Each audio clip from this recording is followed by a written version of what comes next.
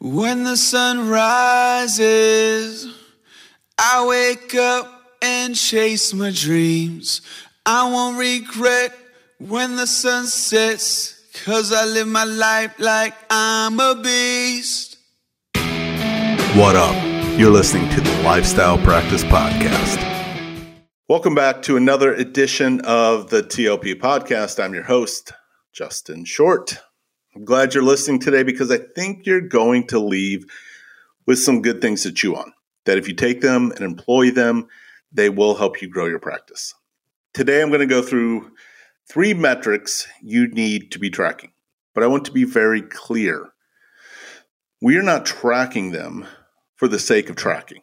Tracking metrics does nothing except point you in a direction of which to take action. You may have heard others talk about metrics-based practice management. I'm going to talk to you today about action-based practice management because that's what I believe in. That's what I see work. That's what my experience has shown me works the best, regardless if it was my own practice, working with my coaching clients, talking with all the docs that I work with in Titans of Dentistry, and watching my partners, Derek and Steve. It all funnels back to taking action because you have to take action to get anywhere. Thinking, dreaming, measuring, planning, analyzing will get you nowhere without taking action. You don't win wars by sitting in an office at the Pentagon or in some bunker with your soldier buddies and analyzing the enemy's moves and coming up with a plan on what you should do and then saying, okay, we've got a plan, let's call it a day. And we'll meet back here tomorrow and we'll analyze some more. Anybody can do that.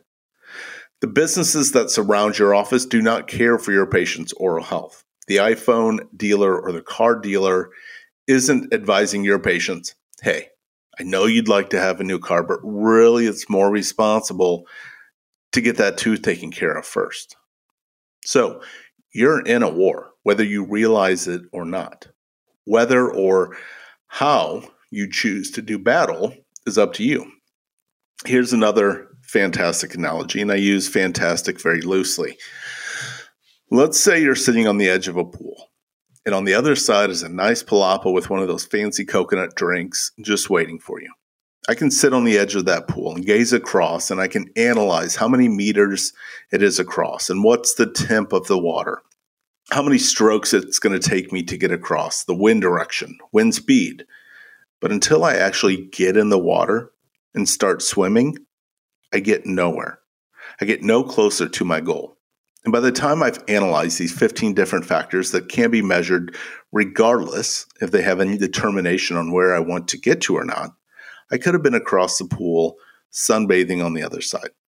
Does it really matter what the water temp is? No. Does it really matter the wind speed or direction? Not really. And I have nothing against Dental Intel or PBN or Divergent or any of the metric tracking firms. I got to try one of those very early on, and after a week, I got rid of it. It just wasn't for me.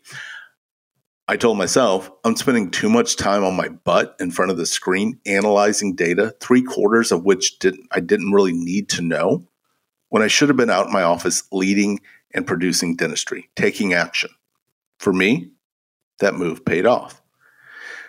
And again, I'm not against those services. I'm not against metrics-based dental management. Maybe because I haven't just spent the time to even form an opinion about them, but that's their niche. Great. But I'm warning you, you need to be careful. Because what I see, and I talk to a lot of doctors, are docs confusing activity for productivity. Going back to my pool analogy, I see docs analyzing all those things I mentioned, then looking at the clock and being like, whoa, it's 5 o'clock. That was a full day. I really did something today. I'm going to have to come back tomorrow, but then the temp or the wind may have changed. So I'll have to reanalyze that data before jumping in the pool. In the meantime, I'm on the other side of my third coconut drink. Now, do we look at metrics in coaching? Of course we do, to an extent. But we often look at a much smaller subset that really makes the biggest impact. And then we move on to take the appropriate action. For example, pulling the right levers to get the results we really want to see. And that's where we often see things break down, is when the appropriate action is not taken to follow it up, or we just have no action at all. Or maybe the doc thought that the action step was analyzing. Metrics can only take you so far. We use them only to point us in a direction to where we need to take action. And let's be real. This is the truth that everyone wants to avoid acknowledging. It's much easier to sit in front of your computer screen and look at all your fancy reports and feel like you're doing something productive. It's an easy sell to the masses, right? But in the end, that mentality creates a bunch of soldiers. Our goal at TLP is to create generals.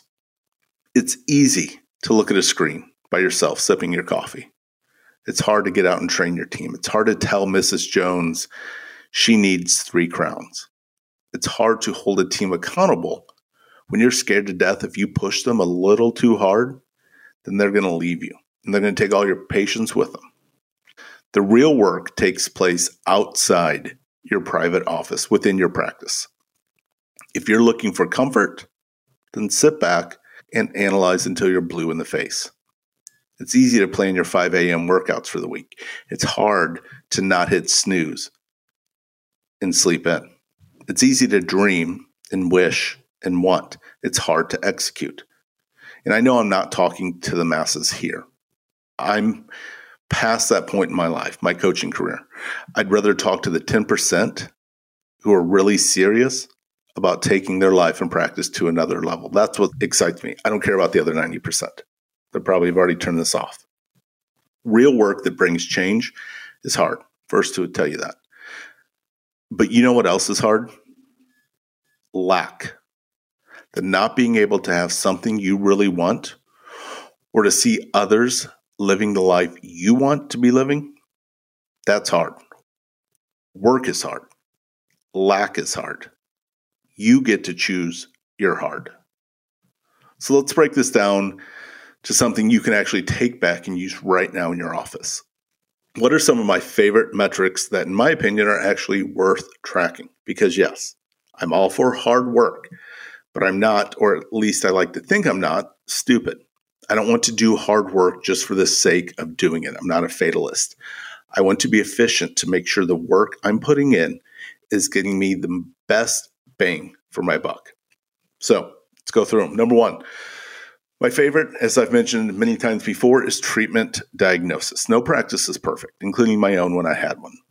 But I've often said and firmly stand by that if you did nothing else in your practice but increase your diagnosis, our gold standard is 3 times your daily goal, your production and collections would increase. This doesn't mean make things up to pad your numbers. That would be unethical, which is a much larger problem than low production. It means sharing with your patients everything that could benefit their oral health and or self-confidence. Not being afraid someone will tell you no. Not making assumptions for the patient, such as, I'm sure this person has no interest in spending $5,000 to correct their crooked, crowded smile, even though it will make them look younger, more attractive, and increase their self-confidence. I'm not even going to give them that option. If it helps you, you can think of increasing treatment diagnosis as giving patients more options. Imagine if every time you were getting ready to prep number 19 and 18 and 20 had big amalgam fillings in them, and you gave your patient a mirror and had them open their mouth, and you asked them, do those silver fillings bother you? Because you're getting ready to replace the one in the middle, and it's going to look like a beautiful new white tooth. And if you wanted to, you could change out the other silver fillings in just a few minutes while you're already here, you're already numb, etc. And that would get rid of those black-looking fillings in your mouth. But what do we often do? First, most probably don't even think about it. But the ones that do often think, oh, they'd never want to do that. So we don't even offer.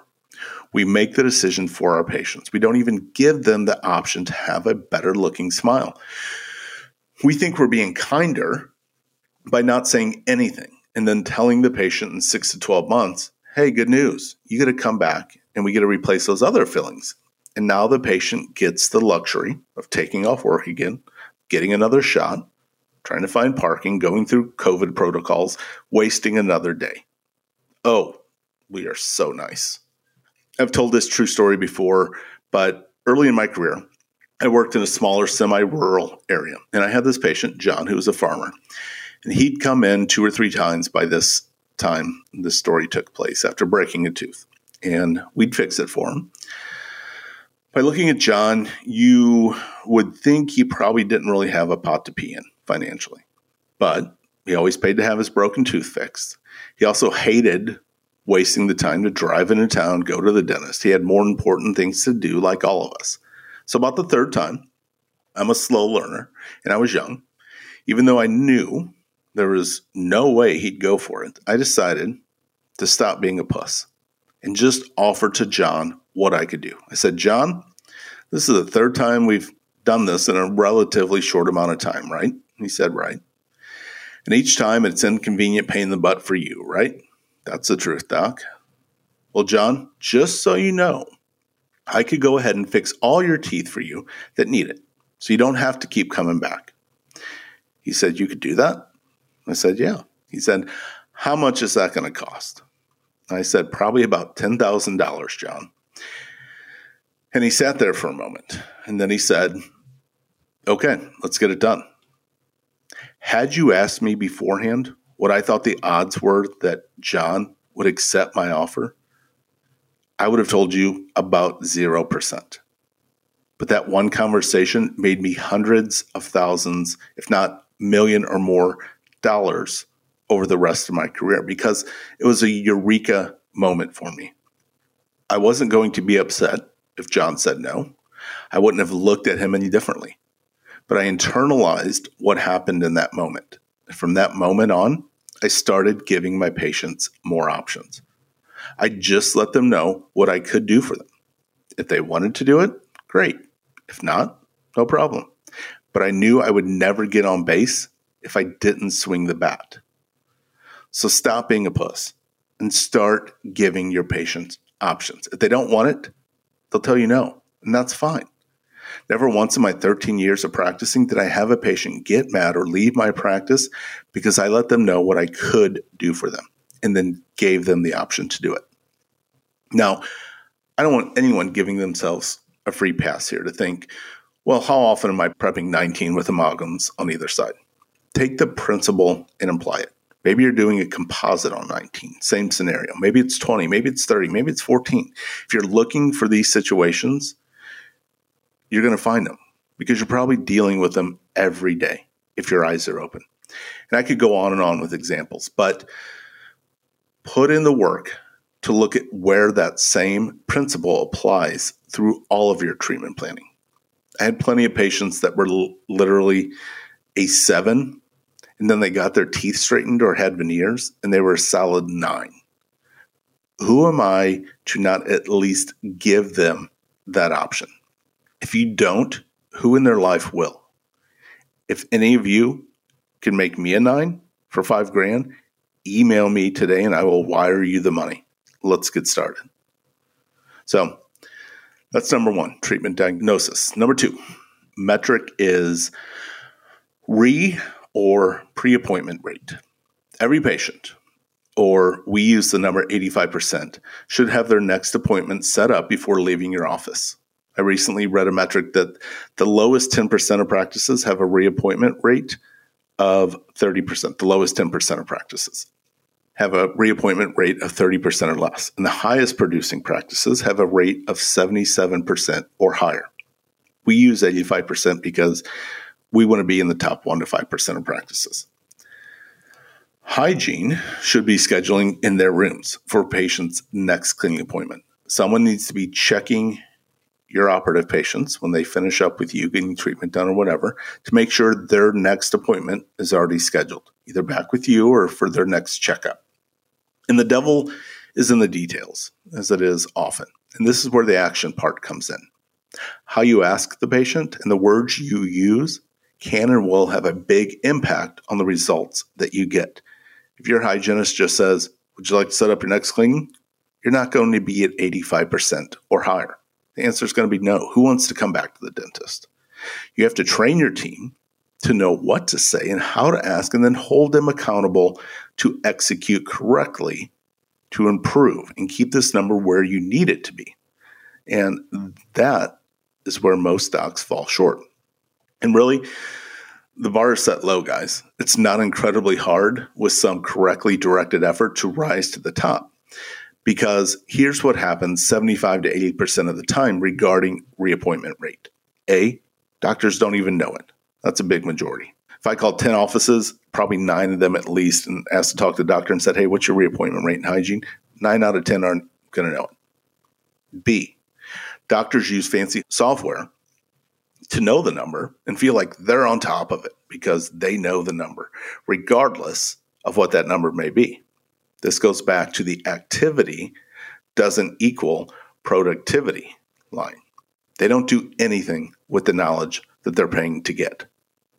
And C, doctors know the number. They know it's not where it should be and actually have asked their hygienist to get the number up, or at least told them it was low, with no instruction on how to improve it or accountability to make sure it increases and gets to where we need it to be. If you don't have a high appointment or pre-appointment rate, you will either have an open back door or you will be spending too many resources tracking patients down to get them back on the schedule later when that time could be used more productively to better your practice in some other way. And number 3, the third metric, new patients. New patients are often the lifeblood for the most of us. However, if we're doing a good job with the first 2 things I mentioned, you will often need less new patients to hit your goals. New patients do need to be tracked. We need to track how each patient is finding you. Marketing is not a one-size-fits-all. What works for some of my clients doesn't work for all of them. So often it takes some trial and error. But I always encourage to do the trial and error early on so you can find that recipe you need to follow earlier in your career, opposed to waiting years, then trying something and realize, oh crap, this works great, and seeing you should have been doing that all along. The action that needs to happen with the data you get is refining your marketing. Thinking through the messages you put out there. If you have the data, 75% of my patients come from X and 25% come from Y, and your budget is split evenly between X and Y, that's running your business like a soldier, not a general. I'm not saying these 3 things will fix every problem in your office, but if you can nail all 3 of them, I can tell you it will solve a lot of problems in your office because I see it solve a lot of problems. But keep in mind, just knowing the numbers does absolutely nothing for you. Knowing even the right metrics or key metrics does nothing to move the needle. It's the action you take with that knowledge that does the work and has the ability to change your life. So, thanks for listening today. As always, if you're interested in discussing working one-on-one to transform your practice and life, please reach out to us. You can reach us at Justin, Derek, or Steve at thelifestylepractice.com. Also, would you do me a favor? We put a lot of work into these podcasts, and we're happy to do it. But if you're getting any value, we just ask that you'd rate and leave us a review on iTunes. If you're not getting any value, then I'd encourage you to spend your time somewhere else that you are. Thanks, and until next week, peace.